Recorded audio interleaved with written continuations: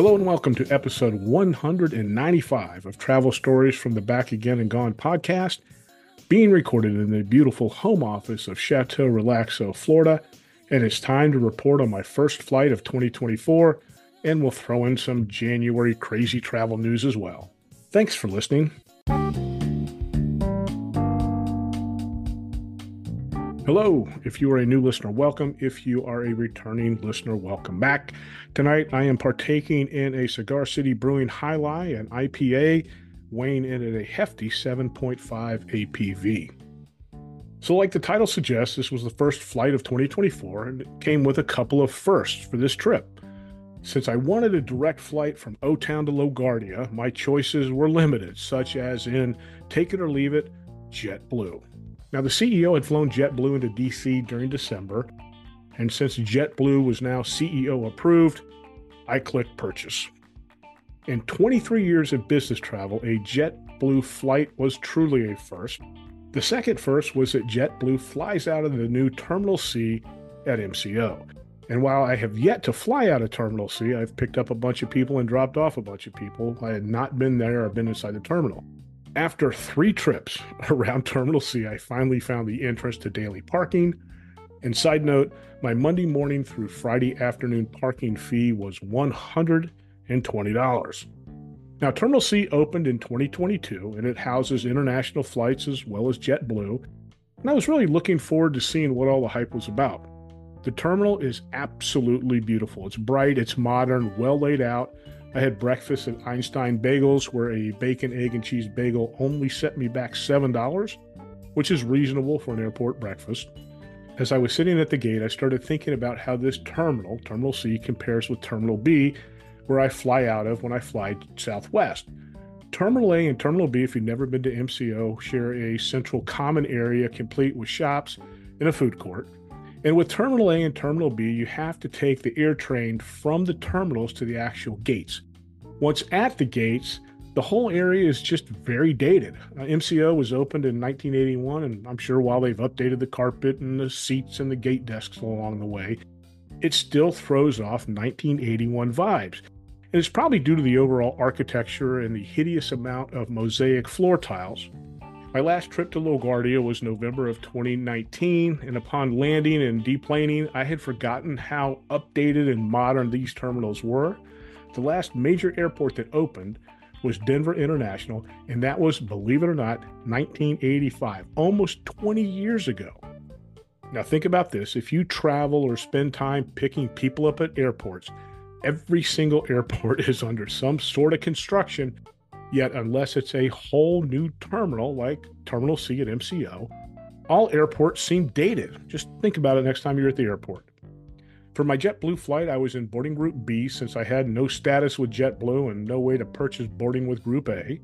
However, I did have a reserved seat, which was nice compared to Southwest's seating policy where you get to pick your reserved seat once you sit down in it. And since I've spent the last 7 years flying Southwest, who has a very different boarding process, I had forgotten about what we call gate lice. Those are the people in boarding group D who crowd the gate area when they start calling for group A to board. They were in full force in both Orlando as well as LaGuardia. However, the LaGuardia crowd seemed a bit more aggressive, but I attributed that to them being in New York, where everything seems to be a grind. For the flight, JetBlue staff, very pleasant, very welcoming. The flight was uneventful, except that the seatback entertainment wasn't working, but the Wi-Fi was. It was free, easy to connect to, and much easier to connect to than Southwest free Wi-Fi. And with Southwest free Wi-Fi, you can only watch what they offer, and there's no surfing the web. Return trip, just about the same. However, the seatback entertainment did work and offered a plethora of movies, music, and TV shows. And in case you're curious, JetBlue gives you a whole can of soda and 2 snacks. I am based out of New Jersey, and my last visit there again was November 2019. For the last 20 plus years, I've stayed at the Hampton Inn Suites Fairfield right off Route 46. And during most of my stays, I was upgraded, and the upgraded room usually had a seating area with a large kitchen area. The whole lobby area had been completely made over in the last few years, and it looked amazing. This visit, I got the room of all rooms, though, and the desk clerk kind of prepped me for it. When I opened the door, I walked in and was greeted with a conference room. And that conference room contained a giant 12-seat conference table and a 70-inch TV. There was also a kitchen area with a wet bar, a fridge, another TV, as well as a sofa. The bedroom was very typical of a Hilton, but it also included yet another fridge, as well as another TV. The best part of this Hampton Inn is that it is connected to Calandra's Mediterranean Grill, where the food absolutely amazing. There's a happy hour every evening. Tuesday night is all pizzas are only $11, and Calandra's has a side hustle, and it's a bakery, and that bakery provides all of the bread for the Hampton Inn free daily breakfast.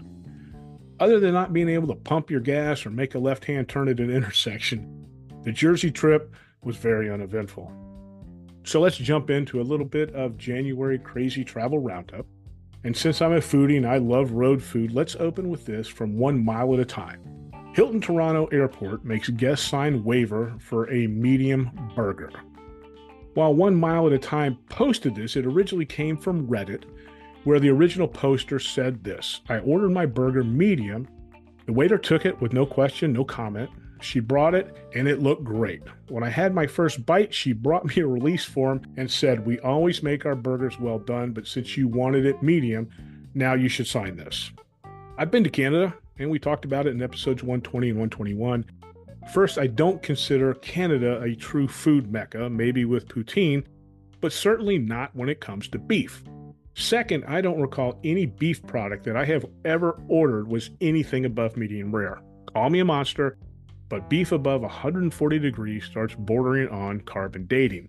And third, why would you ever serve a patron some sort of a Hilton legal team release after the patron already took the first bite? Would I sign the release? Not no, but hell no. Time for our first January Pervy McPervington story, and this comes from Outkick.com. CBS Sports host Katie Mox posted that all of her bras and underwear were stolen on a recent Delta trip.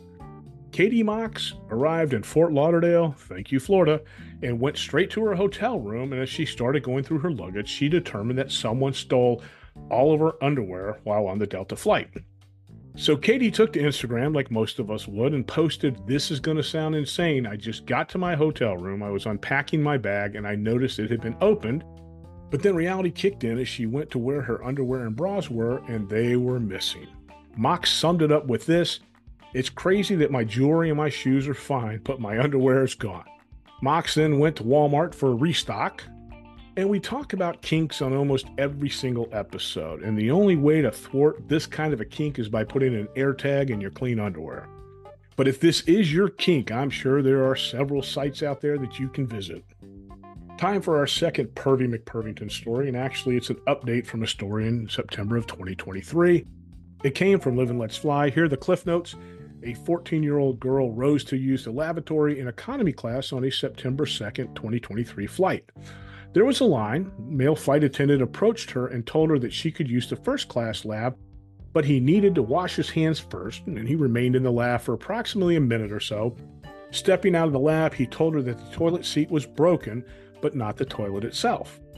When she entered the lab, she observed red tape over the toilet seat, but then noticed a mobile camera taped to the seat. The camera flash was lit and on, suggesting it was recording, and I'll post a picture of this setup in the show notes.